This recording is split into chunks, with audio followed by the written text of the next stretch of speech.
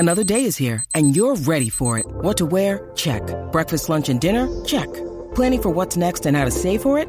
That's where Bank of America can help. For your financial to-dos, Bank of America has experts ready to help get you closer to your goals. Get started at one of our local financial centers or 24/7 in our mobile banking app. Find a location near you at bankofamerica.com/talktous. What would you like the power to do?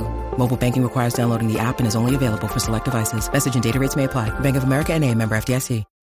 When you need mealtime inspiration, it's worth shopping Kroger, where you'll find over 30,000 mouth-watering choices that excite your inner foodie. And no matter what tasty choice you make, you'll enjoy our everyday low prices, plus extra ways to save, like digital coupons worth over $600 each week. You can also save up to $1 off per gallon at the pump with fuel points. More savings and more inspiring flavors make shopping Kroger worth it every time. Kroger, fresh for everyone. Fuel restrictions apply. It's time for the show that brings the magic right to your speakers. Ears up! What's going on, everybody? Welcome back to the show. Took a little break here, I think it seems like, for a couple weeks. Well, I haven't been here forever. Well, that's true. Like. Yeah, that's true. We haven't been in the studio for, I think, like 3 full weeks or something like that, and I don't like it. It was a weird, unintentional break. Yeah, just how the schedule fell. You know what I mean? But that's all right. We're here. It's one of my favorite times of the month. We get to sit down and talk about some Disney history. But today, we're going to do something a little bit different. We're not doing Disneyland. We're going to branch out into everybody's favorite, dartboard, I guess, Epcot. There's a lot of history in Walt Disney World, and when we started the show, we're like, I don't know, who cares about Disney World?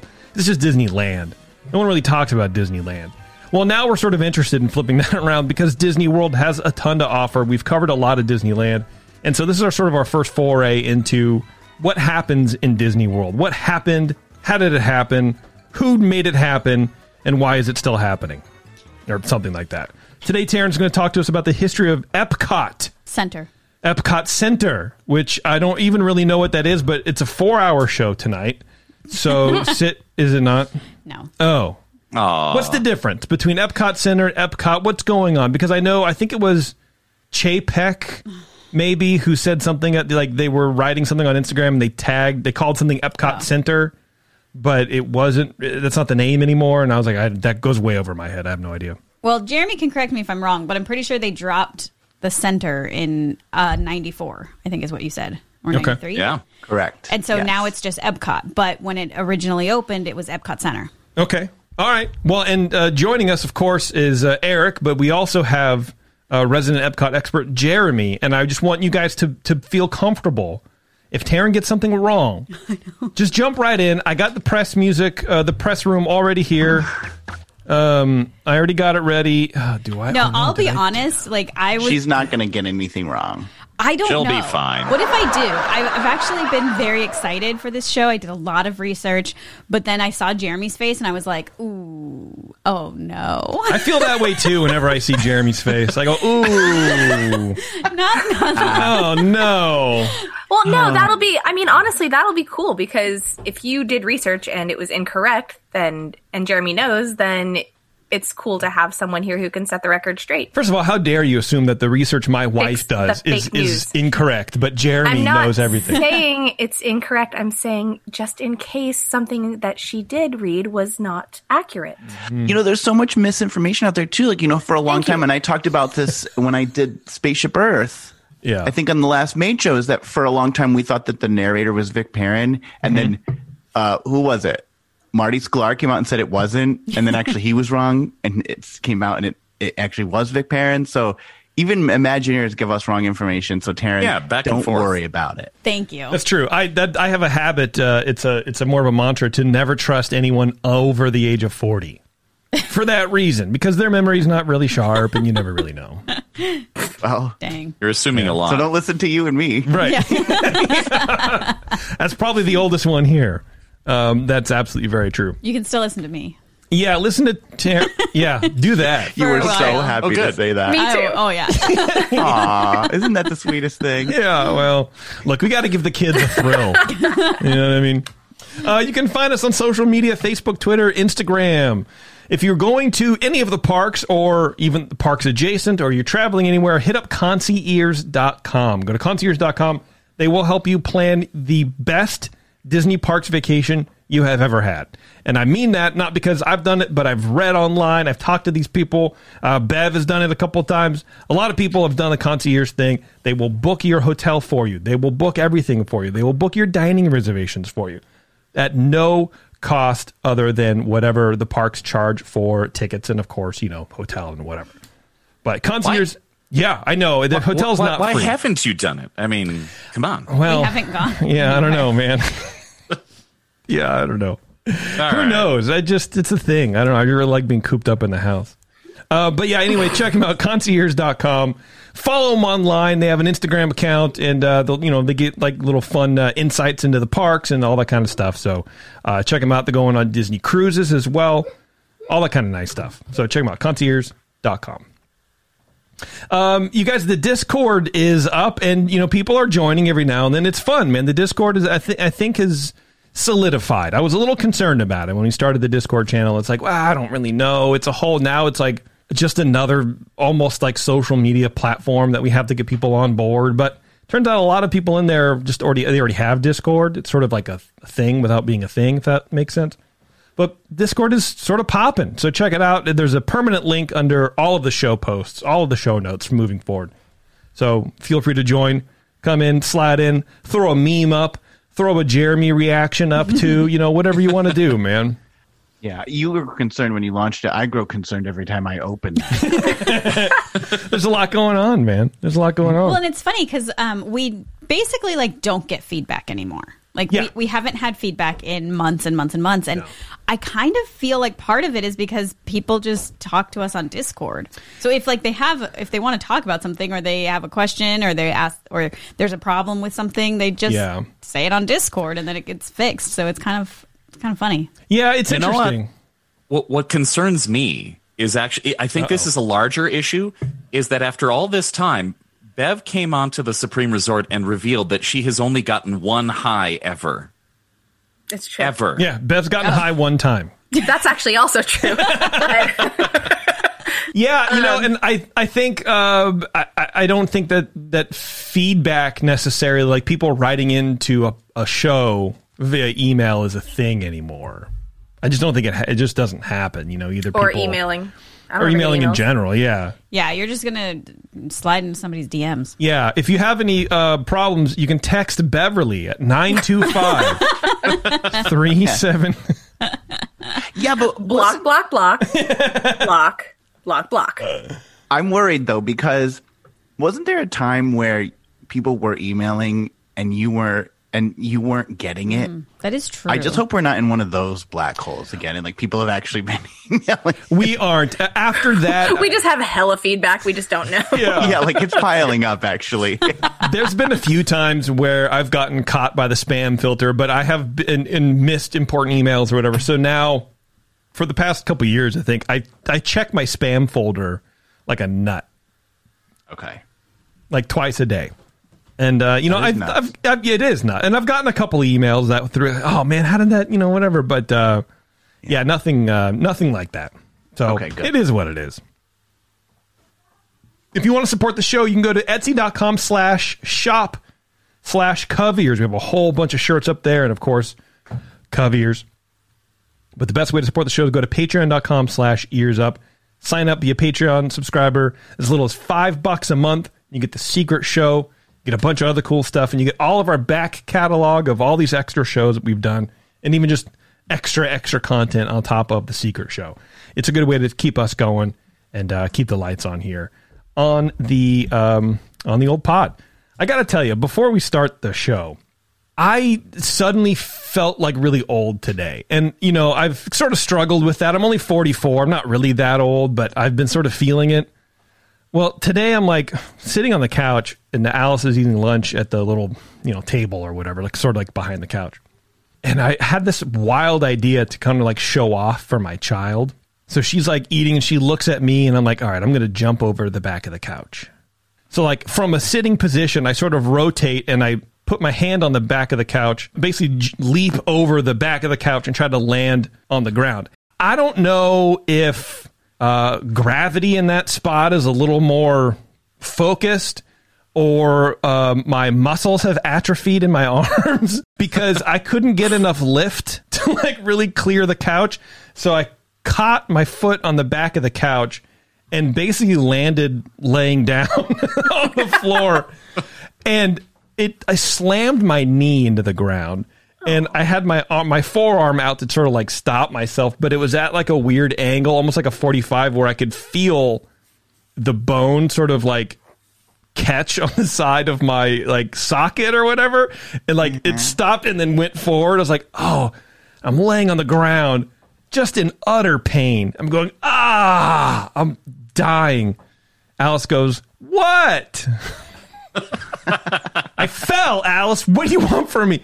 My back hurts. My ankle hurts. Like I have I don't know, man. I'm a mess. And like at that moment, I realized like I cannot do that anymore. I don't have full control of my extremities any longer. Your days of flipping over couches are over. It's sad. We all get there. We do, and it bums me out. And the first inkling I had of this, it was a couple years ago.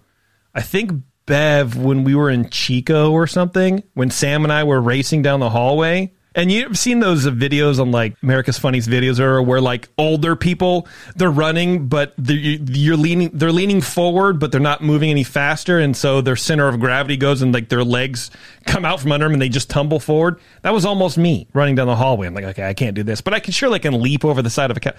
No, I messed myself up. Painful stuff. Yeah. I don't know that the good idea, especially was Taryn home at the time? Taryn was home, but she was upstairs working. Okay. Well, that's good at least, because I worry that you're going to attempt a reverse hecht off the back of your couch, miss the dismount, and break your neck, and then Alice is sitting there trying to finish lunch. I know, and I'm putting her out, but I am going to try it again. I can't just not do it. I have to make it. Happen. But I think I almost rolled my ankle. I think you can just not do it. Really though? I want to show my child that I'm still agile. Maybe you need to work your way up to a couch. Like maybe let's start with something smaller. Like a cushion? Like a cushion. or something that's next to a pit of those plastic balls. And you can land in there. And then, I don't think you have graduated to couch yet. And, maybe then we go to a love seat. And then you can an ottoman. An ottoman, yes. So you're calling for a training montage with some cool music behind it. Absolutely. Video this. Okay. You can't just go right to the high dive. You got to work your way up. But I used to do it all the time. That's what I mean. I'm missing a step. So Abby's all about gymnastics right now, and I used to be able to do the splits and stuff, and I was like, yeah, I can show you. Beverly. No. She cannot show you. How low can she go? Not that very low. Yeah. Oh, man. I'm just saying. I'm not trying that again because I know my limitations. Yeah. Well, I think it's very smart. But anyway, that's what's going on with me. I'm in pain. Our friends at the 21st Amendment Brewery welcome the warmer weather with the release of their brand new hoppy Pilsner, Coaster Pils. With a label that depicts a magical portal into an amusement park of flavors, Coaster Pils has a good time around every turn. Coaster Pils is wonderfully clear and bright with a beautiful straw color and tight white bubbles. It has a snappy flavor with crisp lines and wonderful citrus, tropical, hoppy flavors and aromas. Plus, at 5.4% ABV, it'll help you coast right through your day like only the 21st Amendment can. Coaster Pils, as well as their summertime favorite Hell or High Watermelon Wheat, are available wherever you find great craft beer. Beautifully done, ladies and gentlemen. I like the old guy. Yeah, me too, man. It's less work with the old guy. All right, Taryn, you ready? You want to talk a little bit about the... Yeah. Whatever you're talking about? Logistically, if she goes off again... Yeah. Should I stop? What should I do? Well, I mean, I can go. Yeah, I don't know. No, because I need you to push the buttons. So hard to say. Just figure it out if it happens. Just figure it out, man. Yeah, just finish your sentence, I guess. Okay. Yeah, I guess. This is working from home, guys. I'm ready when you guys are. Yep. Usually you lead me in, so I was just waiting for something. Okay. I already did. Sort of. Yeah. The 1960s were an amazing time for the Walt Disney. Sorry, I'm. You're right. I wasn't ready to just be thrown into it, so I just need to That's all right, man. I'm like you want to get the sillies out? It's not sillies. It's like I just need my brain to switch on. Singing songs still. So okay. Sorry. What can I do for you? Just give me a second. Okay. Want a shot? No. Okay. No. I actually practiced this, if you guys can believe it. But I can, for sure. Well, look, you got a lot going on, man. It's all good. Okay. You want to hold Cookie Monster? No. You sure? No. You want to hold my hand while you read? No. Hold this thing right Stop here. it. I don't think you're helping. You're not helping. Shut up. Do you just want to start over? Kind of. Okay. Do you want me to do a better job leading you in? Yes. Okay. You want to leave and come back in? No, just usually you're like, all right, and you're going to take us through the history of Epcot Center.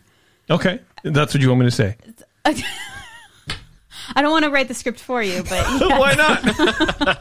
But usually you say something like that, and this time you're like, and Taryn's ready to go, and I'm like, yeah. Maybe. I guess okay. I just was. All right. It's a little different than usual. I also haven't done this for Got it. No. Look, it's my fault. It's my fault. No, it's not your fault. I will do better. Oh my gosh! I was just in there. The lights were low. So I need to. It's my muse. So I need to learn how to be a better actor. Hold on. Punch it. Okay. All right, Taryn, you're going to take us through the history of Epcot Center. Is that correct? That is correct. All right. I really can't wait for this. Ready? Whenever you are. We are all waiting with bated breath. Our breath is bated for all of the information to come into our olfactory senses and procure knowledge into our folds of our gray matter. Wonderful. Thank you. The 1960s.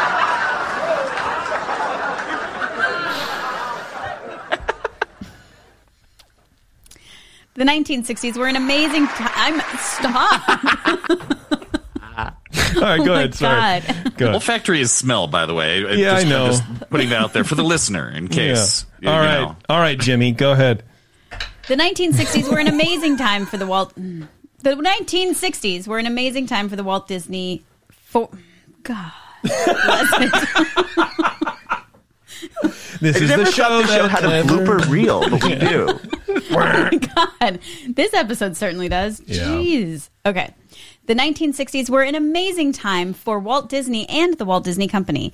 Disneyland was open and thriving. There were many successful films, including 101 Dalmatians, Mary Poppins, Jungle Book. It was the era of entertainment.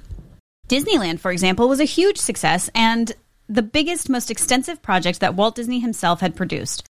Among the many, many successes throughout Disney's career, Disneyland was his ultimate crowning achievement. But if there's one thing we know about Walt, it's that he's never exactly satisfied with any kind of end result. Being the type A overachiever with connections, fame, money, and supportive fans, he had the ability and the means to keep coming up with new ideas, new concepts, and new expeditions into innovation. Walt's circle of friends included many in the technology field, so he would often be shown new and exciting technologies, and he'd want to find a way for his company to make use of them. His visions, no matter how big or extravagant, were often met with positivity and an enthusiastic thumbs up. In the 1960s, Walt's family was also growing. He was now a grandfather. And similarly to how he sat on that bench in Griffith Park thinking about his children, he now wondered what the future would look like for his grandchildren. He was wary of the current urban landscape. Modern cities were becoming hectic and dirty.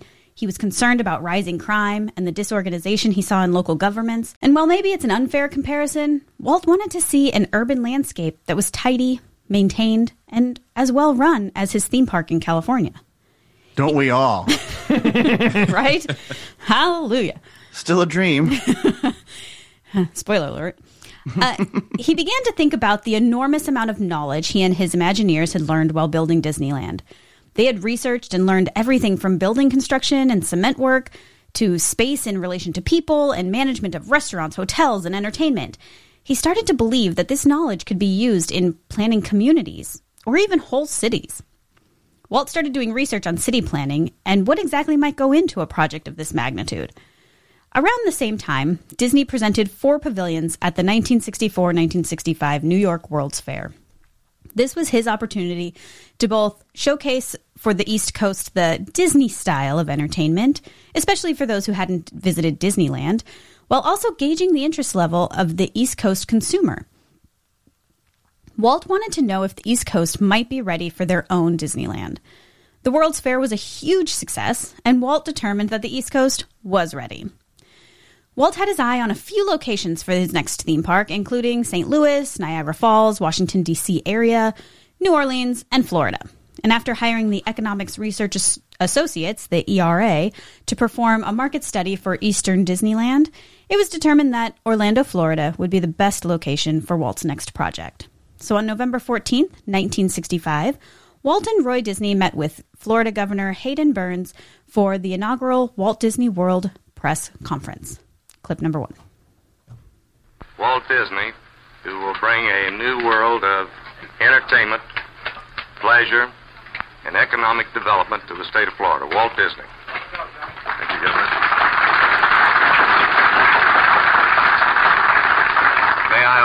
May I also introduce on my left the financial genius of Walt Disney Productions, its president, Mr. Roy Disney.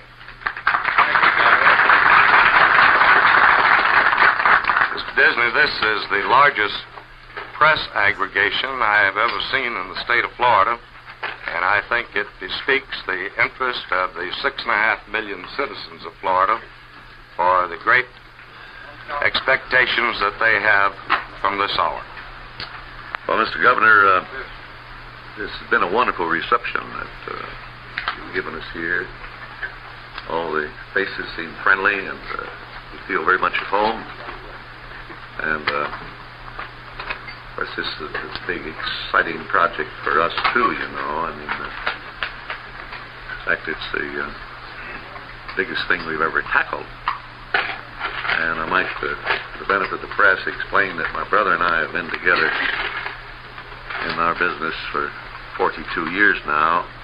He's my big brother, and he's the one that, when I was a little fella, I used to go to with some of my wild ideas, and he'd either straighten me out, put me on the right path or something, or if he didn't agree with me, I'd work on it for years until I got him to agree with me. Got him. By the way, the population of Florida now is 21.22 million people. 6 million, wow. Yeah, damn. Jeez. So the funny thing about this press conference is that Walt never mentions exactly what he's building or what his plan is, only that something will be built. He honestly sounded a little unprepared to even talk about it. Totally. In that he's like, Roy, everybody. You know what I mean? Well, and what will be in the Reedy Creek episode that I didn't include here is that he tried really, really, really hard to hide the fact that he bought land. And people found out. Okay. And I think that's why they had to have, I think they had to have a press conference because it was like, there was like rumors floating around and he didn't like that. So he's like, okay, yes, we bought land and we're doing something. So he didn't have any answers for anybody. It's just like, we're here and we're shaking hands with Florida, basically. There you go. The reason that he didn't have any answers is because he didn't really know at this point what exactly was going to happen. He didn't want to just replicate Disneyland, however. In Florida, he would have the luxury of land, and he wanted to make use of it by creating something bigger, something new, and something extravagant. Walt already knew his Imagineers would be up for the job, but what is the job? What will this land be? Throughout the late 1950s and early 1960s, Walt kept being shown technologies that he wanted to use, but he kept being told that the technology wasn't ready for consumers. And this frustrated Walt because he liked what he was seeing and he wanted to find a way to make it available for more than just commercial businesses. Walt's concern about the future for his grandkids, his confidence in his Imagineering team, and his determination to bring Disney to the East Coast all helped with the creation of his next project. But it was really this perpetual desire to bring new technologies to consumers and to create a sort of intermediary between consumer and corporation that truly led to the development of Epcot. Clip number 2. The most exciting, by far the most important part of our Florida project, in fact, the heart of everything we'll be doing in Disney World will be our experimental prototype city of tomorrow. We call it Epcot. spelled EPCOT. Experimental Prototype Community of Tomorrow. Here it is in larger scale. Epcot will take its cue from the new ideas and new technologies that are now emerging from the creative centers of American industry. It will be a community of tomorrow that will never be completed, but will always be introducing and testing and demonstrating new materials and new systems. Walt wanted to build an entire urban city. And like he said in the clip, it would be the experimental prototype community of tomorrow, Epcot. But this city wouldn't look like or be based off of any city that anyone had ever seen. His vision included a real working city with an urban city center, residential areas, industrial areas, schools, churches, shopping, hotels with tourist recreation, and a series of mass transportation systems that would connect the community. Not only was it Walt's vision, but he worked on this project nonstop until his death. It was his dream to see this utopian community come to fruition. He even designated a spot atop the hotel rooftop where he wanted a bench placed where he and Lillian could sit and marvel at what he created. Jeez. Like Thanos. Yeah, basically. After he completed the 50% thing, he retires to the thing and just sits. Yeah. Walt was quoted saying, "It will be a planned, controlled community, a showcase for American industry and research, schools, cultural and educational opportunities. In Epcot, there will be no slum areas because we won't let them develop. Oh. There will be no landowners and therefore no voting control. People will rent houses instead of buying them and at modest rental prices. There will be no retirees. Everyone must be employed." Now, there's a lot to unpack here, but let's start with how, in a democratic nation, can you legally run a city where the inhabitants have no voting power? Enter the Reedy Creek Improvement District. Now, as I said before, there is so much information about how the Reedy Creek Improvement District was formed that it is going to be given its own Ears Up episode because it's very interesting to me, and I think you guys might find it interesting. But here is a super brief rundown. Special districts, like the RCID, the Reedy Creek Improvement District, are nothing new for the United States. They've been around since the mid-1800s and were originally designed to lessen the administrative impact on local governments while the U.S. was in the midst of massive industrial growth.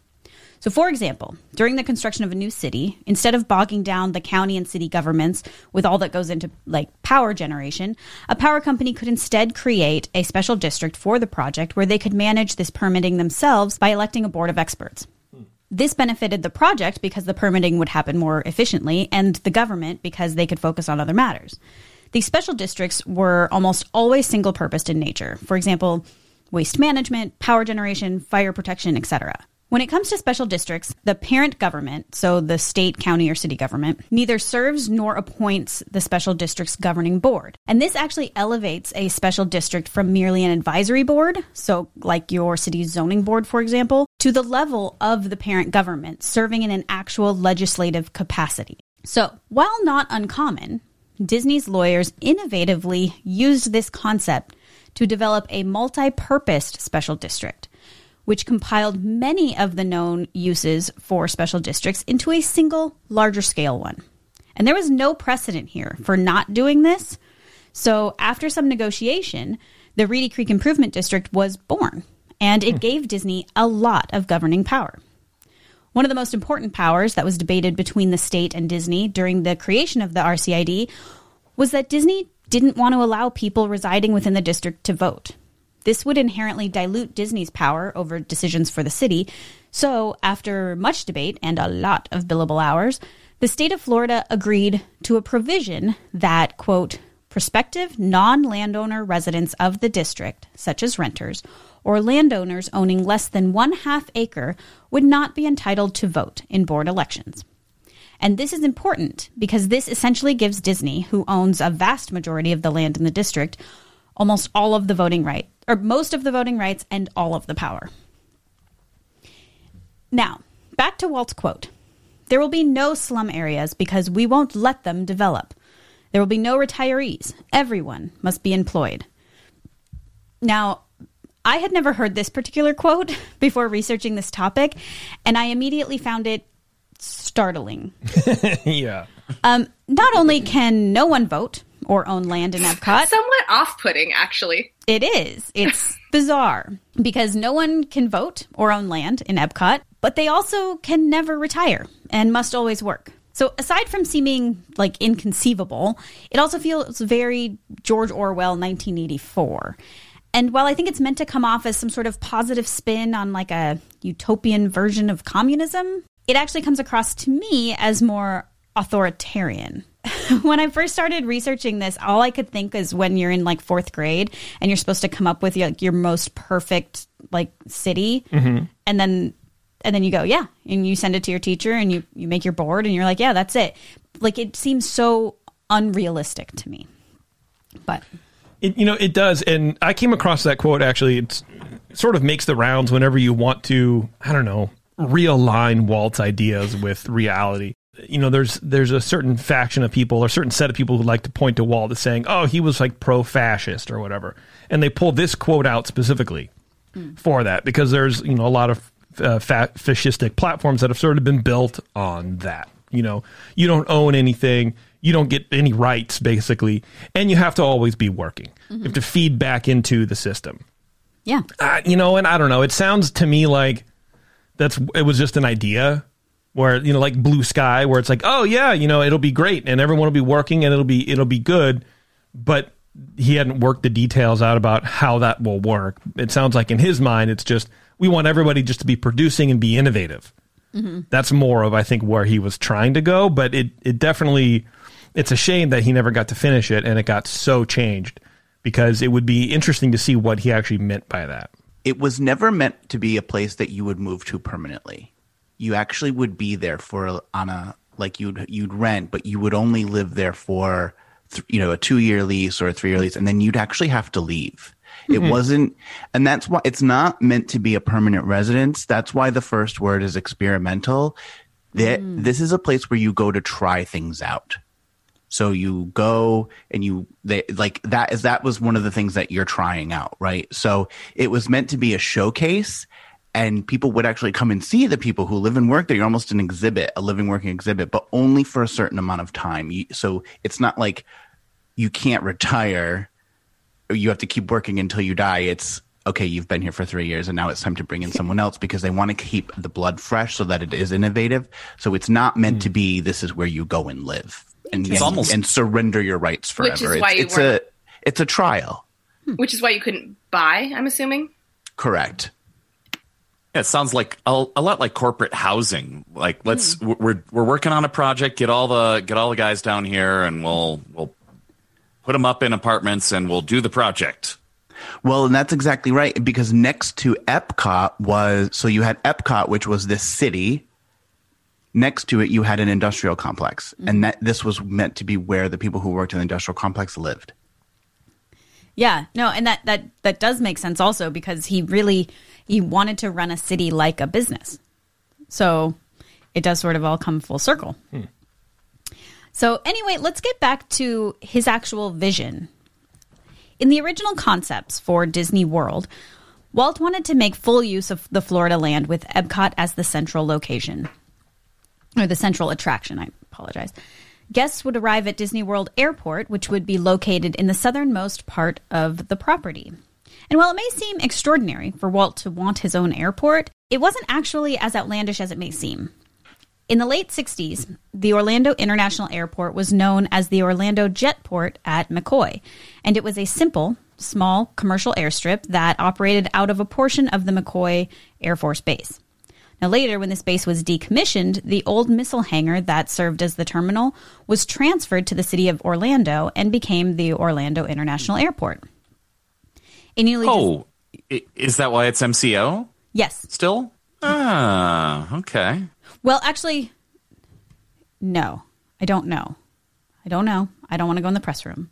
I did read that seems like not a stretch. Yes, agreed. It does seem like it's not a stretch. Yeah, sounds fine. Sounds fine to me. Yeah. Sounds believable, Terrence. A newly designed terminal with modern facilities wasn't even opened until 1981. So it does make sense that Disney saw a need for an airport to allow his guests, especially those traveling far, to arrive at Epcot in an advanced and modern airport. And part of the legislation that created the RCID did indeed grant Disney the power to build and operate its own airport. And for a brief time in the 1970s, small jets called Twin Otters could land on an airstrip on the property named the Lake Buena Vista Stollport, which was essentially a featureless 2,000-foot landing strip and taxiway. Disney commissioned 2 airlines to fly into the airport, Shawnee Airlines and Executive Airlines, which had several flights daily for a short period of time. Unfortunately, outside of this project, both airlines had a hard time keeping up with booming tourism and larger plane fleets, and both airlines closed down before they were able to make the Disney dream a reality. Upon reflection, however, the Disney company realized, especially once Magic Kingdom was open, that having an airport, or better yet, not having one, had no real effect on their attendance. So the plan was totally scrapped. But I digress. Now let's get back to Walt's Dream City. In Walt's original vision, guests would fly into this airport and would be welcomed by Disney hosts who would be able to speak the guests' own language. Oh. They would then take the monorail to the Epcot Central Industrial Area.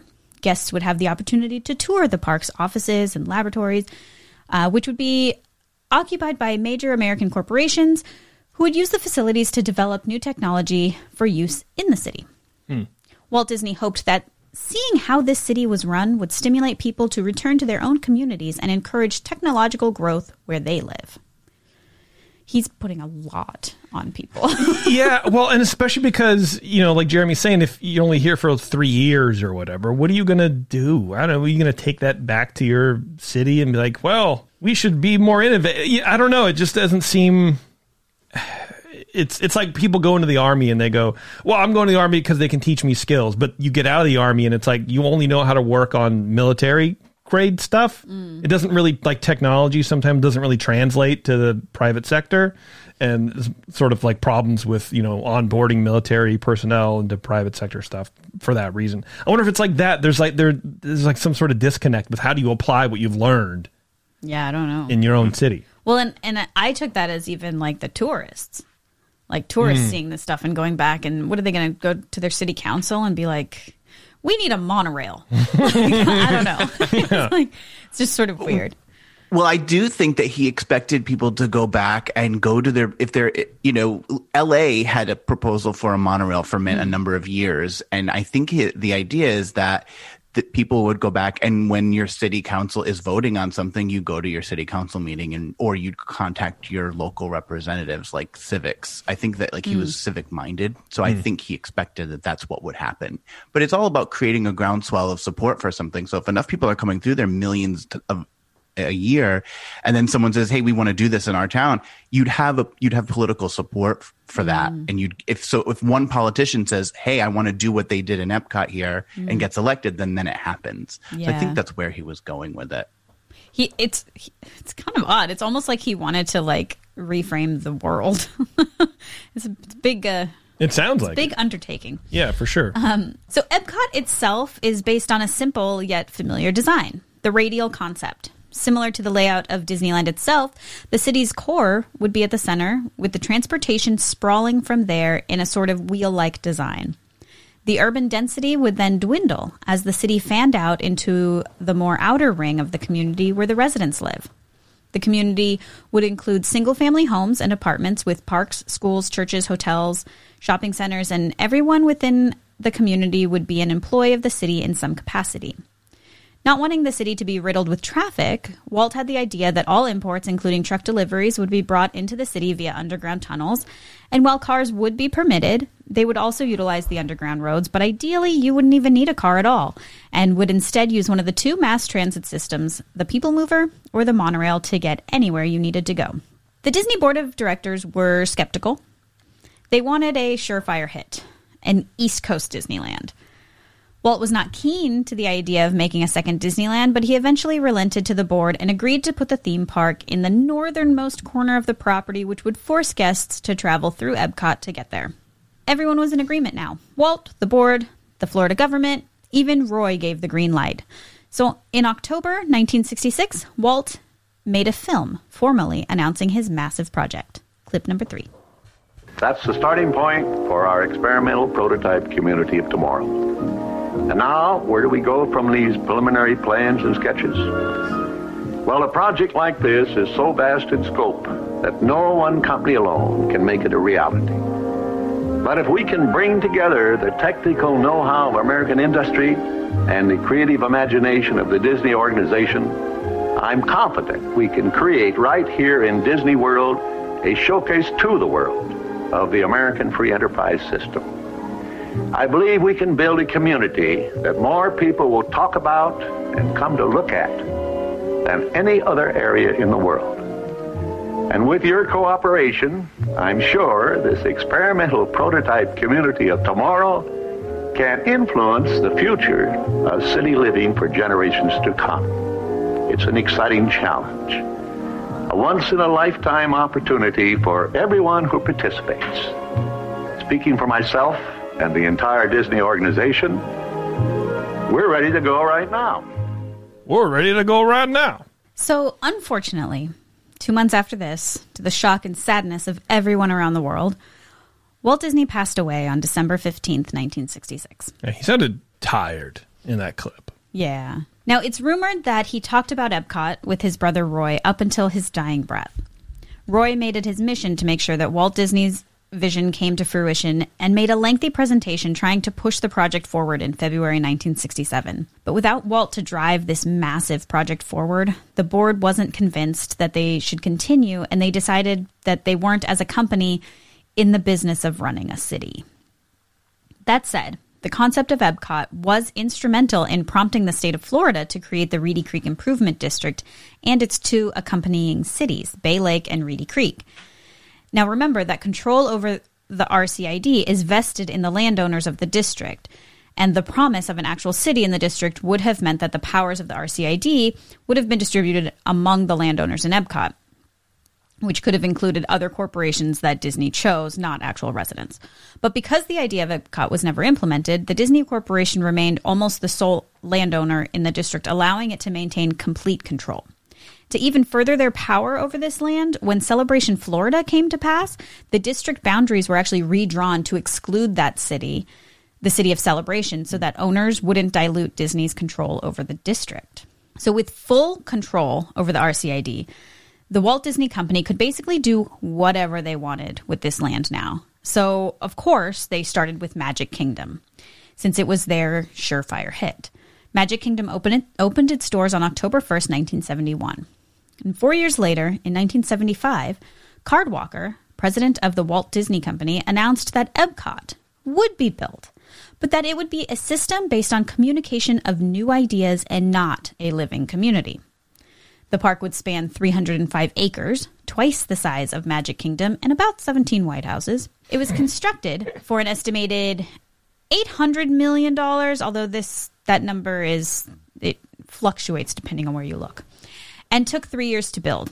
At the time, it was the largest construction project on Earth. The original plans for the newly conceptualized park showed some indecision over the park's purpose, however.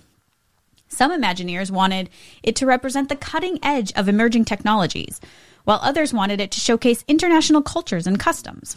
In one meeting to discuss this, Marty Sklar and John Hench famously pushed a model of the futuristic park together against a model of the World's Fair international theme idea, and it was decided that the newly designed park would feature 2 sections, Future World and World Showcase, and they called it Epcot Center. Original concept art for World Showcase shows it as 2 connecting semicircle buildings that would connect all of the pavilions. Each pavilion's entrance would have equal amount of outdoor space for signage and decor, despite how much space was inside for each one, and this was done to show guests that no one pavilion was better than another. World Showcase would include a courtyard of nations, a high-rise observation tower surrounded by 30 pavilions, allowing for each nation to display its culture to its guests. In July 1975, Disney presented its plan for World Showcase to dignitaries from Iran, New Zealand, Belgium, Venezuela, the United Kingdom, Romania, the Philippines, the USSR, Israel, Mexico, Italy, Greece, Germany, Denmark, and Australia. First of all, check your tone on the motherland pronunciation, please. Greece? How dare you? Absolutely, how dare you? While most people believe that the countries showcased currently are funded by those countries, that actually isn't true. Disney didn't actually outright ask countries to pay to be showcased. Rather, they assumed that the idea they presented would be enticing enough to encourage countries to want to participate. Oh, yeah. Here's a briefcase of cash. Just thought you might want it. Yeah, you tell me. Yeah, I don't know. No strings. Yeah, they were hoping that the countries would actually set the value of the whole place. And the hope was then that other countries would follow suit and that the funding for World Showcase could also then fund Future World. What is he, in Bitcoin? Unfortunately, due to a downturn in the economy and energy crisis at the time, the response from foreign sponsors wasn't as expected and the plan shifted. Now Disney tried instead to procure commercial sponsors for the Future World side and instead used that funding to help sponsor the construction of World Showcase. For this reason, they also decided to build both Future World and World Showcase at the same time rather than in succession. Now, also at this same time, Imagineers decided to flip the plan completely. So instead creating Future World out of 2 semicircle buildings, and World Showcase would instead be a set of buildings built in a circular formation around a lagoon. There were originally 9 international pavilions at World Showcase: Mexico, China, Germany, Italy, USA, Japan, France, United Kingdom, and Canada. Morocco was added in 1984 and Norway in 1988, and there have been no additional countries since then. Not yet. My man Lee is Morocco working. is my favorite. My man Lee is on the case. We're going to get a Greece pavilion soon. I can feel it. I can feel it in my domades. Future World, on the other hand, was grouped into 2 major areas on the east and west sides of the park. This became known as Communicore, which was essentially 2 semicircle buildings which housed various pavilions devoted to new or upcoming technology and science education. The East Building contained pavilions dedicated to oceanography, health, and food agriculture, while the West Building's pavilions showcased technology through attractions relating to energy, transportation, and space. What we haven't talked about yet is Epcot Center's weenie. Whoa. Well, you know what? Let's take a break. We'll come back to the weenie after the jump. Sounds good. All right. We'll take a quick break, everybody. We'll be right back here on Ears Up Podcast. And now, back to the show that ignites your dream wish of imaginations and magical color wonderment of forever. Ears Up. All right, so we are talking about Epcot Center's weenie. The iconic centerpiece of the park to draw guests in is none other than Spaceship Earth. Spaceship Earth is actually an evolution of an earlier idea for an Epcot-themed show, but became the dominant visual icon of the park. The enormous dome facing the entrance plaza provided the gateway between Future World and World Showcase, resembling something of a cross between a UFO and a giant golf ball on stilts. The ball-shaped dark ride attraction served as the sort of introduction to Epcot Center by telling a tale of how technology progressed through nations and time. This was the perfect centerpiece and method for conjoining this otherwise arguably disjointed park concept. Now, Disney broke ground on Epcot Center on October 1st, 1979, and exactly 3 years later, on October 1st, 1982, opened its gates to guests. And while this date was actually a soft opening for the park, Card Walker, then Disney Company president, gave his welcoming speech. Clip number 4. Epcot Center celebrates human achievements and innovation born from imagination. It is a showplace dedicated to entertain, we hope, with a purpose. Our goals for Epcot Center are quite clear. We want to first entertain, then inform and inspire all who come here, and above all, to instill in our guests a new sense of belief and pride in mankind's ability to shape a world that offers real hope to people everywhere in the world. Thank you. I don't know why that's very funny to me. In the world. Thank you. I like how he made it very clear. Their goals were very clear. All of the words afterward were the goals. Right. And they were clear. That's right. Thank you. Thank you. So later that month, on October 23rd, the grand opening of the park was televised, of course, and hosted by actor-singer Danny Kaye. Dancers and band members performed "We've Just Begun to Dream," clip number 5. A new creation, a celebration, a celebration, a new sensation, it brings down you, a celebration, a celebration, an inspiration, a fascination, a celebration, a celebration, a celebration, a validation's imagination.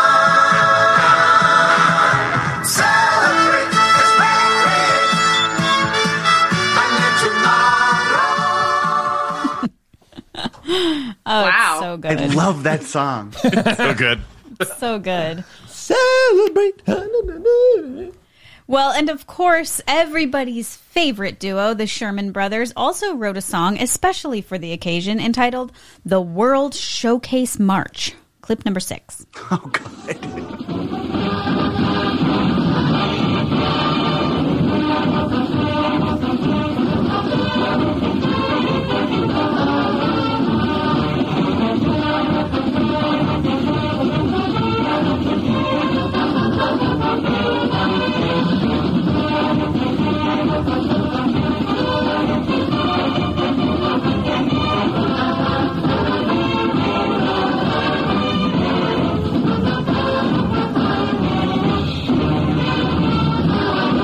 Place like World Showcase, in the place in the whole wide world. During the opening ceremony finale, doves and many sets of balloons were released. Also, I feel like those two things shouldn't go together, but whatever. Choke on it, dove. Yeah. Groups representing countries from all over the world performed in World Showcase. And this is my favorite part. Water was gathered from major rivers across the globe and emptied into the park's Fountain of Nations with ceremonial containers to mark the grand opening of Epcot Center. Kind of love that. It's pretty cool. So cool. They just tore it down. Oh. So sad. So what began as an outlandishly grand idea of how to reshape the way in which we live and work and travel became, through a variety of unexpected twists and turns, a theme park dedicated to Walt's original core ideas, just in a more achievable way. Clip number 7. So that's what Epcot is, an experimental prototype community that will always be in a state of becoming. It will never cease to be a living blueprint of the future, where people actually live a life they can't find anywhere else in the world. Everything in Epcot will be dedicated to the happiness of the people who will live, work, and play here, and those who come here from all around the world to visit our living showcase. We don't presume to know all the answers. In fact, we're counting on the cooperation of American industry to provide their very best thinking during the planning and the creation of our experimental prototype community of tomorrow. And most important of all, when Epcot has become a reality and we find the need for technologies that don't even exist today, it's our hope that Epcot will stimulate American industry to develop new solutions that will meet the needs of people expressed right here in this experimental community. So while it may seem like merely a shell of his original vision, and perhaps today's Epcot isn't exactly a blueprint of the future, I do think Walt would take solace in that Epcot is indeed one of the most talked about and visited locations in the world. Walt's core vision still presents true today, that Disney was trying to create a great, big, beautiful tomorrow. There's a great, big, beautiful tomorrow shining at the end of every day. There's a great, big, beautiful tomorrow, and tomorrow's just a dream away. Man has a dream, and that's the start. He follows his dream with mind and heart. When it becomes a reality, it's a dream. Very good, Taryn. Thanks. And Yeah, that's obviously only going through 1982 when it opened. So yeah, there's a lot more to Epcot. But in order to get there, you have to go through the Reedy Creek stuff. You have to find out that he had that he wanted an airport. Like all of this stuff is so important to get to where we are today. So yeah, we'll do another one. And you made a good point, and that's sort of what I was thinking too. Where because I didn't know too much about the back history, and I hear a lot of Disney World and Epcot fans, say, well, if only we knew, or if only Walt could have finished his dream and do that. And it's like, yeah, I get that, but I sort of also now understand the pivot to we need a theme park instead of a city by the board. They're running a company. And I will say that it is lucky, or it's nice that at least they left Epcot as an educational location, even though it's not producing anything necessarily. I mean, living with the land and whatever. But for the most part, it's just sort of like there to, showcase different countries and learn a bit about energy and, test track or whatever. So at least that's something. And, you like you said, people are talking about Epcot still. It's probably the most popular park in Disney World, I would guess. I would think so. I mean, everybody that I know, everybody that we talk to, the place you want to go back to when you go to Disney World is Epcot. Yeah. Mainly just to drink a lot. But in Walt's memory, that's why we toss a few back, right? Yes. I don't know. Let's create a park for college kids and tired parents. Yeah, but I don't know. I just there's lots of debates on whether or not that could have happened. I actually saw, I didn't watch it, but there's a YouTube, maybe we could watch it on a walkabout, but there's a roundtable discussion on whether or not Walt's version of Epcot could work. Oh gosh. And I feel like that could be interesting to watch, but I didn't have time to click on it. Yeah. But Jeremy, what do you think? You seem to be tied into this. Do you think Walt's vision could have worked as a functional, long-term thing? Yeah, I mean, I think he probably could have done it. If there's a person who could, it's him. There are a lot of planned communities. There's places that are along those lines where you have a lot of control, and I think he probably, it may not have been, it wouldn't have started off how he originally wanted it to look, but I think that was part of his plan, that it would evolve and there would be new solutions. And if that didn't work, okay, well, we'll try something else. This was supposed to be a living laboratory. So he probably would have adjusted with it. I don't know, but maybe you need that person always doing it. I mean, Epcot as a city, I don't know how long it would have lasted, because Epcot, a theme park, hasn't even lasted. I mean, it's not what it was when it opened. They can't even figure that. This is the backstop, and they've screwed over the backstop. So I don't know. Yeah, I don't know. I just went on a really long trip from my initial thought, but no. But I think that you bring up good points, and I think that it could have worked for a year. Until you get a disgruntled employee, or until somebody has to move out and they don't want to. They don't want to leave. Or I think that there's just so much that would go into the human part of running a city. And I think that would be, I think, the obstacle. Is I think he could handle the city if it was all robots. But you have people with emotions and opinions, and I think that's where it would get tricky for him running a city. Yeah, I would love to have seen more detail on how it works. I mean, it sounds really vague. Oh, there's buildings occupied by large companies. But are large companies going to want to, you have a project for 3 years and then everyone rotates out, and then what, you start a new project, or you have to retrain all these people, or you know what I mean? It just seems like a lot of working parts. And then are people really going to want to come in and look at a building, but yep, this is light industrial, this is where the thing happened? It seems like a really grand idea that would have been pared down in execution. Mm-hmm. Well, and then you're essentially losing your ability to vote. What do your taxes look like? Are you still paying the same? Yeah. That's all very...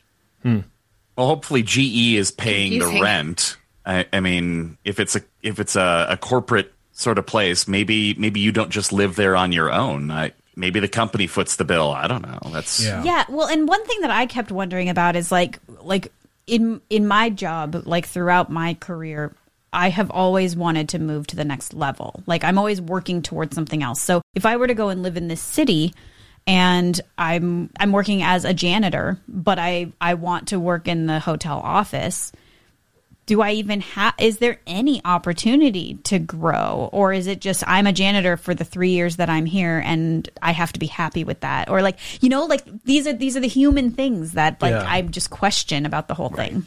Right. You're an undercity dweller, and you always will be. You'll never be above ground. That's right. Epcot was Westworld.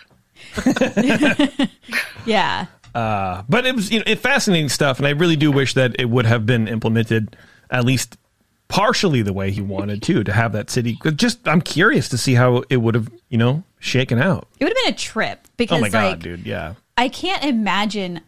It's really hard through today's lens to think about that. Like maybe in the early 70s, maybe it was more attainable. Maybe people were more agreeable. I don't know. Maybe not. But like, it just feels so impossible. It does. Well, and it also feels like it sort of would have devolved into like a cult. Like you would look at the people who lived in Epcot like you do like the Mormons or something.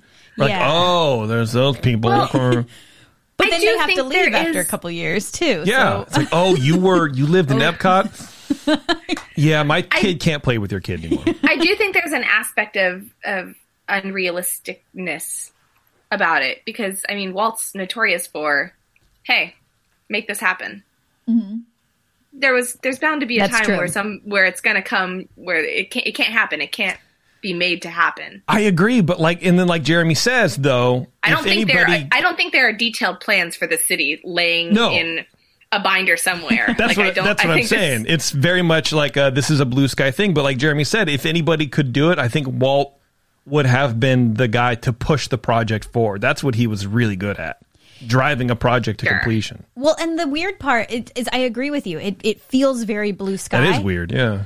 But he put this on TV, a 24-minute thing about everything that they were going to do. And it's like, who does that if they don't have it all worked out? Well, I mean, could you imagine that happening with social media today? No, but I mean, he was doing that with Disneyland, too.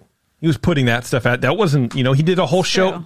They needed a show to showcase Tomorrowland that wasn't even thought about. That's the only reason Tomorrowland was planned out was for TV, not even to build the park in Disneyland. So he did get ahead of himself. Yeah. That video that you're referencing that he filmed wasn't produced to be televised. It was produced as like an informational video to give to corporations. Okay. So, I mean, it still eventually got out there, but that people weren't sitting at home watching that video. That was for like the CEO of GE and stuff like that. I see. Okay, interesting. Well, very good. I can't wait for the rest. Let's do a little bit of Disney news. A little smidge. Sure. Let's hear it. All right. March in the past, present, and future with all the news that's fit to cover. It's the Ears Up Disney News. All right.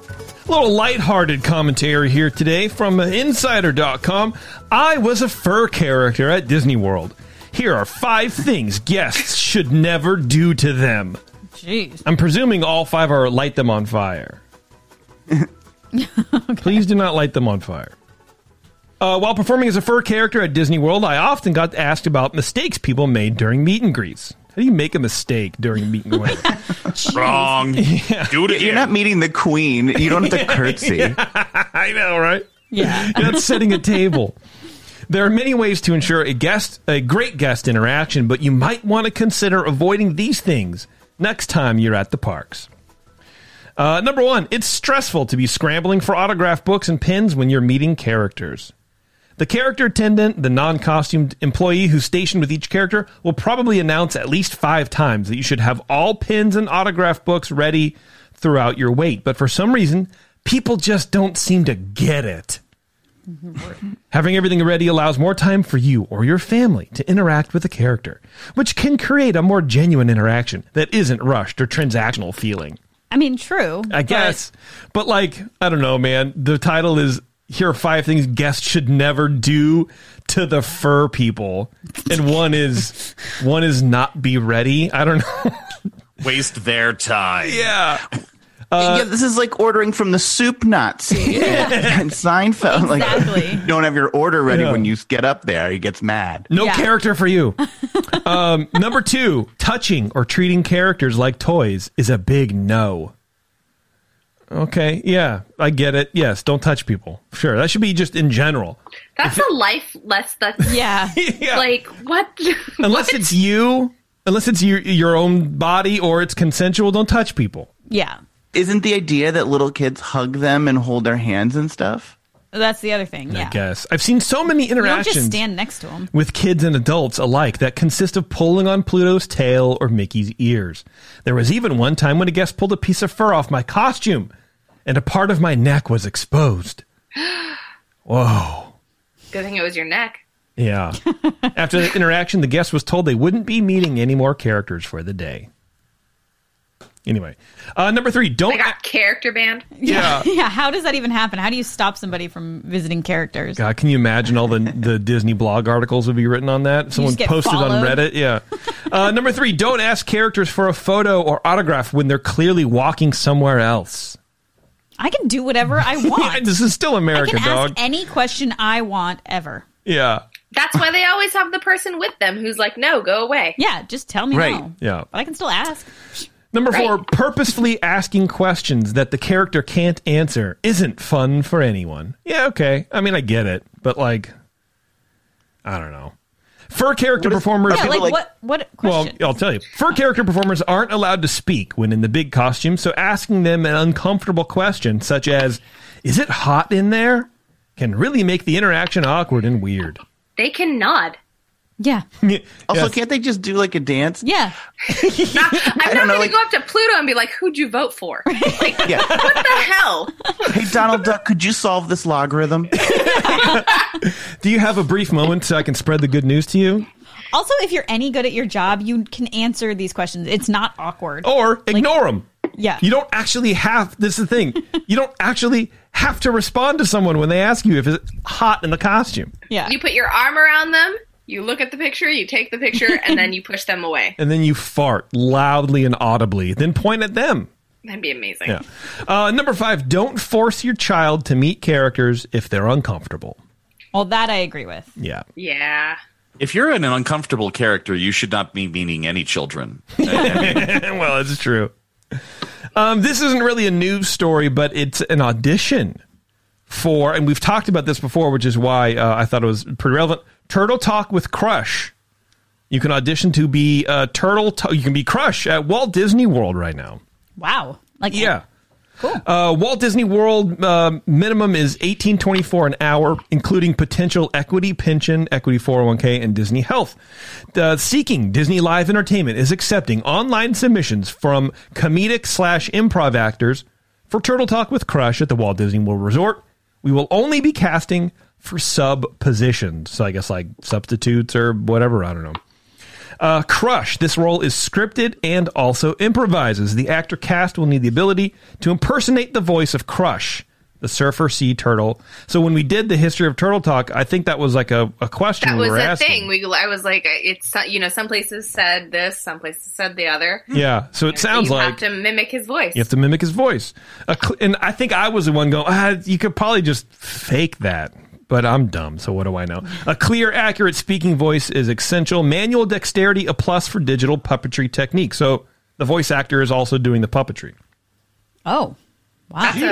That's an ask for $18 an hour. Yeah, I know, right? Yeah. Well, plus Disney Health. So there's that. Sweet. Anyway, if you're interested, I don't know, just Google it or something like that. What do you want from me? Link in show notes. Yeah. Google it. And then going over to Disneyland for the next couple stories, 2 nighttime shows are closing this year in Disneyland. I thought that we had 2 little shows that they were just starting to come back, but apparently they've been back long enough where it's time to close them now. Crazy. Yeah. The Main Street Electrical Parade, which just came back in April, is now leaving again on September 1st of this year. Isn't there a band that like just keeps retiring, but then they keep coming back, or like an artist? There's like, and I can't think of who it is, but like somebody that just maybe it's a basketball player. I don't know that retires, but then they just keep coming back. That's the electrical light. Should be the Rolling Stones, I think. But maybe yeah. I will actually be there the last day. Oh yeah. Well, there you go. You Maybe I'll go. should wave goodbye. The other one leaving will be the Disneyland Forever fireworks.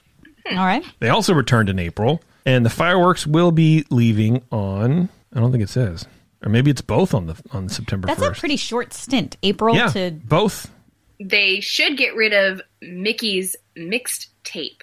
That sounds dreadful. Set it on fire. So it's a fire mixtape. Throw it in Jeremy's lagoon with his barges and let it drown. That's right, Jeremy. It's your lagoon. It's your barges now, dog. You own that. I don't want any. We've got enough problems in that lagoon. Don't throw any more junk in that. Could you imagine if they put the mixtape in the lagoon and they were like reflecting it off? So bad. I can't. Well, I have a friend who's got herself all in a twist about this, and I'll tell you why. Because we are reaching, as of this Saturday, is when if you bought Magic Key last year, you can renew it 40 days out from the date that you bought it. So we're coming up on 40 days out from when the people were first able to buy Magic Key last year on Saturday. There is no word about this being people being able to renew their Magic Keys. Oh, yeah. Oh. So there's a big – and everyone's wondering what's going on.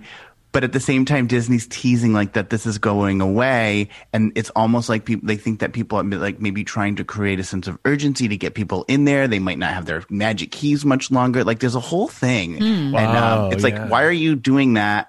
Just give us the Magic Keys. And also, my point is Disney, I think nighttime parades are a brand element of Disneyland. I think you should expect them just as much as you expect fireworks. And I feel like Disney keeps flirting. Like sometimes we've got it, sometimes we don't. Magic Kingdom hasn't had one for 5 years or however long it is. It's like, can you guys commit to this? This is your thing. This is your brand element. Stop, get one. And if it's going to be replaced with Paint a Night, fine. But you've got to have a nighttime parade. It's your brand element. Yes, I agree. And they have the Oogie Boogie's Frightfully Fun parade. I guess it's coming back also, but... So is it maybe like just... a replacement? Yeah, like down for the season? Yeah, maybe. I also sort of feel like enough already with the friggin' Main Street thing. Get rid of it or keep it, but stop pulling it away. It's like the third time they've brought it back, and they go, well, now it's going to go on, but this time forever. Well, that's right. Kind of what I mean by the band thing. Just enough. Like I don't care anymore now. You keep being sad it's going, and then it comes back, and you're like, oh. And they just revamped it. Do you guys remember when they took away the Electric Light Parade for the first time? There was like commercials like, come and see it. Before it's gone. Before it's gone forever. Yeah. And then, I don't know, 5 years later, it was like rolling through DCA. They just keep moving it. Yeah, just Mickey blowing the dust off the thing. Which is fine like with the McRib. It is. And it's an amazing parade. I don't want them to take I don't want them to take it away forever, but also stop making it a toy that you're dangling in front of us. Like we don't care that much. Just say it's seasonal. So nostalgic, and you're right, it is so like on brand. They should just keep it. Just call it seasonal. Like, I don't have it run for 5 months every year, and that's it. Yeah. That way you keep it fresh, you rotate it out. Speaking of rotating things out, I don't know. Later this year, Disneyland will launch a feature on its app allowing guests to tag their parking spot. The car locator uses location technology, which is a great descriptor. Location technology? Was it a map? GPS? Wow, these Imagineers are something else. It's a paper map. This is location technology, guys. To save guests parking information and will be free for everybody to use. So you can park your car and you get in the app, I guess, and be like, this is where my car is. And you can remember where it is. Free for now. Okay, but like legit, that's pretty cool. Because I lost my car at Disneyland once and it took me 40 minutes to find it. Oh, jeez. Oh, God. I only found it because every other car had gone. I would murder people at that point. This is, I was one so technique. pissed. I was like, where the hell is my car? Sam was like, I'm just going to sit, because Abby was a baby. He's like, I'm just going to sit here, just think, because he couldn't remember where we parked. We didn't take a picture of the thing. It was terrible. That's I that love this. Seinfeld Actually, episode. I love this idea. Well, it is also sponsored. legit. Yes. The iPhone has been keeping track of where your car is since 2016, and you don't even have to set it. It just does it. Remembers. Oh, I didn't know that. You go to the maps, and it goes, parked car. I think Waze has that I too. literally didn't know that until this moment. Waze will do that. But yeah, it's like, I mean, also, I don't I know. can buy an AirTag and just leave it in my glove box. You could do that too. Or this is sponsored by State Farm. So it'll be a sponsored service. Okay. So there you go. People online are like, I just take a picture of the thing. But this is great. Good. I don't know. They want you in that app, baby. Right once you get on the property, you're on the app. You're never leaving the app. You're in the app. I would really rather that they improve the app with things like making park reservations and seeing my reservations in the app. Like, because you go to the app, but then it just, you say make a park reservation and then it bumps you over to a website. Right. Yeah. So I would really rather that they made that more seamless and let the iPhone keep track of where my car is. Like, I don't need them to duplicate. Well, now that I know that's a thing. Yeah. I heard they're working on a new feature that will count your steps. Oh, really? My phone does that already. Bum, bum. That was a joke. I actually do know that my phone does that. Ding! That was a joke. We got the joke bell. Good one. Yeah. No, I was like, really? Well, because I kind of feel like they probably are. Every time after Jeremy says something, I gotta go like this. There you go. That helps. Yeah. Oh, God.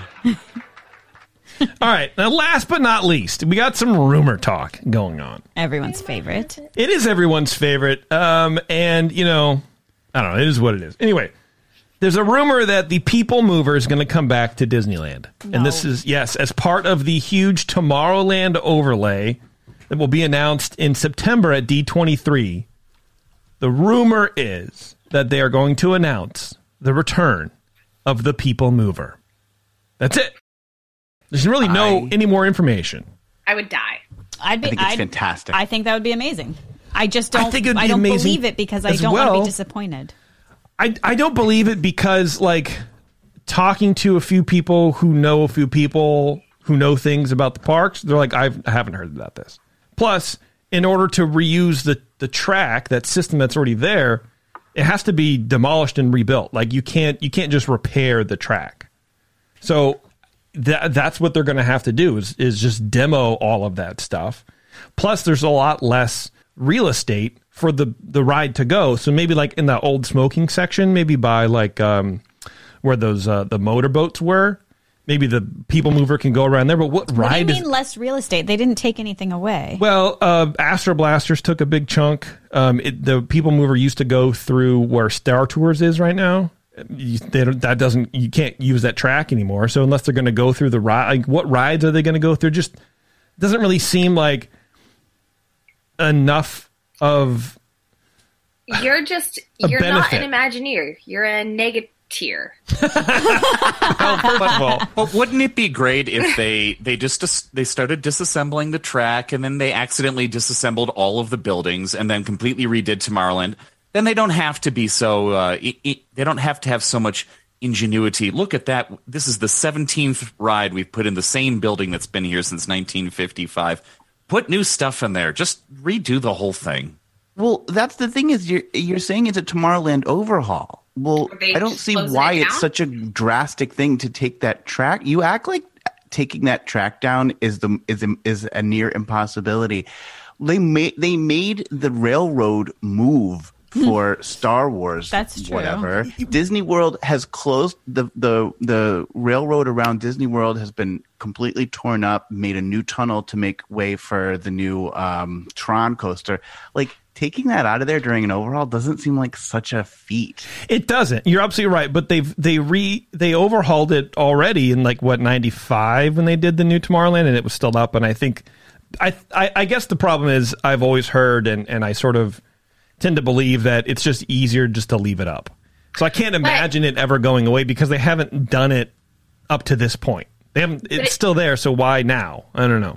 If you work for Disneyland and your job is, making sure there's money coming in, and you hear over and over and over again, countless times. Bring back the People Mover from everybody.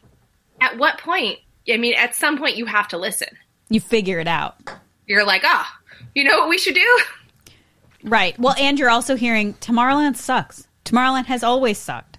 There is nothing to do in Tomorrowland. I Disneyland and skipped Tomorrowland altogether. Like never step foot in there. I mean, look. Put those together. Don't get me wrong. I enjoy the People Mover. I thought it was great. I just don't see it coming back to Disneyland because there's less places to go. And why now? It's a lot of money. It's a lot of money to spend when they already have a couple of projects working already. I don't see the spend. I mean, maybe after Splash Mountain gets redone, then maybe that's the next project in the pipeline. So maybe several years down the road. I don't know. I guess I just don't see it because it's like, well, why hasn't it been done already? Well, it's added capacity that doesn't require a huge real estate. Like they don't have much more empty expansion pads there. Like they, where they've taken out the ranch or whatever. This is a new attraction that can go above your head. Yeah, build up. And it'll be a people eater because of the nostalgia. I mean, that line will be insane, and it'll you're going terrible. And you're going on the People Mover. Like, it's kind of just really smart. If it's true, I still don't think that it's real. I hope it is. I hope it is too. I just don't think that it's real. You would have to tear it all down and rebuild, put a ton of money into the new technology. I don't see Disney spending money to resurrect a ride. I mean, this would be the only ride, maybe, correct me if I'm wrong, that Disney would bring back from the dead like that. No, they brought back and then it died again. But remember the thing that was like you rode around on air tires? Oh, and it blew the hair up. Remember, that was in Tomorrowland, and they brought it back. That's sort of, yeah, Cars Land. Yeah, and it still didn't work. Yeah, and it still didn't work. The worst 30 minutes of my life.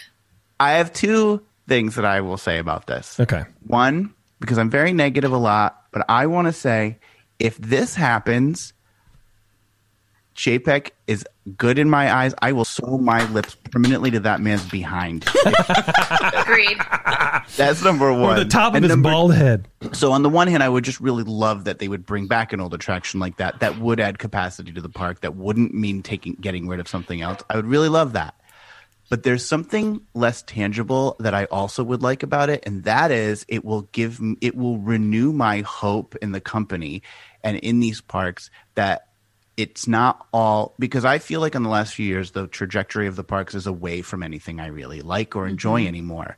And this would signify to me that it doesn't only go in one direction, and that actually that might mean that other things could come back.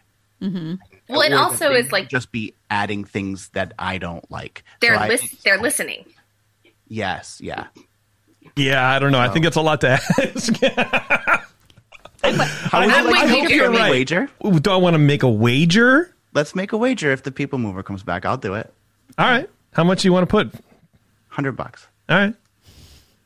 Taryn, can I borrow $100? Do we have to have a time? Like, we have to have a time, right? So, like, by when does this bet come to? Like, if it's not in motion by 2025. No. The rumor is that it's going to be announced at D23. So if it's not announced at D23, then I win the bet. Okay. All right. Fine. When is D23? September. Oh.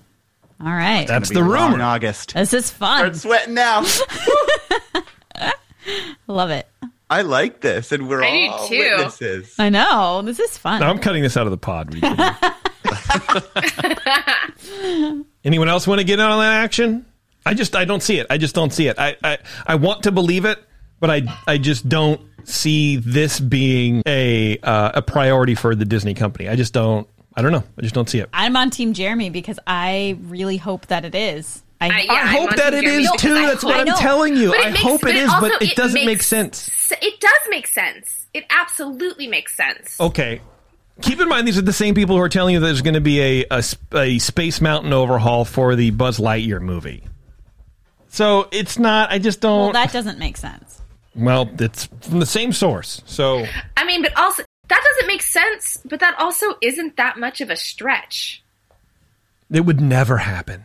I mean, yes. I'm sorry. Have we all been to, like, what is it, like scary Space Mountain. I forgot what it's called. Ghost Galaxy. Thank you. Or Hyperspace Mountain. It's probably not that hard. Throw in Buzz Lightyear's voice and a couple projections. Not that difficult of an overlay. I agree. 2 years ago, this company built a robot just so they could fling it in the air. Built a robot. That thing is a mannequin dangling from a rope, and I won't believe anything else. They have but they do invest in things like trackless technology. I don't think it's such a stretch to put cars up on a thing above us. Like, it doesn't seem that crazy. I mean, when it already existed. When it already exists. Right. They have the technology successfully. So the other thing is, and this might be a stretch, but I think Chapek does have some motive. He's been out there saying, we have him on the record saying he doesn't like that he has this Chapek name. He says he doesn't want to be known as the bean counter or a penny pincher. I think that he's looking at this and saying, I think we can build this actually and have it not be that expensive and get these people off my back for 5 minutes. Mm-hmm. I think he's also looking at he could buy a little good Chapek will. How about that? And so here's another thought on this whole thing is, yes, they cannot use the existing track, but they can use the existing layout of the track. So they would probably have to demolish the whole top, but they wouldn't have to demolish the what's it called? Load bearing the beams, which I think would be the most expensive part of that. I think that they would. I think that whole structure is unable to support the weight of a ride anymore. It's just gone. It's just so you retrofit it. There's ways around things. No, look, I understand that it can be done. You don't understand. I'm just saying I don't see Disney putting the money or the time into doing this. That's all. That's all I'm saying. I know it's possible. I think that they will, because I think that I think they're grasping at straws on crowd control. I think they're looking at anything and everything to make money and eat people. And you're probably right. I just don't see the people mover as being their solution, because it would have been done by now. I think right now is a bigger problem than it was 5 years ago. I don't know. They're making tons of money. I think. I don't think the money part. I mean, the people eating part. I don't know. I think that's an extreme problem right now. I don't know. Well, I'm excited to see what happens. Me too.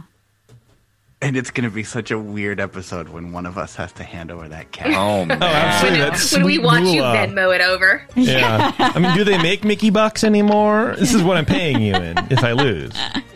Monopoly money? Wait. We didn't specify currency. So maybe yen. 100 yen. Yeah, there you go. There it is. Here's a match. It'll cover the cost. 18 cents. All right, everybody. Thanks a lot very much for tuning into the show. Taryn, you did a great job. Thanks. Thank you very much for doing that as well. Jeremy, thanks for sitting in and telling Taryn that she did everything great. She did do a good job. I really enjoyed it. Yeah, thanks. Absolutely. Next week is In Depth. Jeremy will not be joining me, however. I don't know what I'm going to do. Whoa. But watch the socials or Discord or Patreon or whatever, and I'll post that. But I don't know. Maybe Eric or Bev wants to join me. I don't know. Who knows? I'll be on the road, broski. Oh, that's right. All right. Well, anyway, thank you very much, everyone, for tuning in. And until next time, we'll see you in the parks.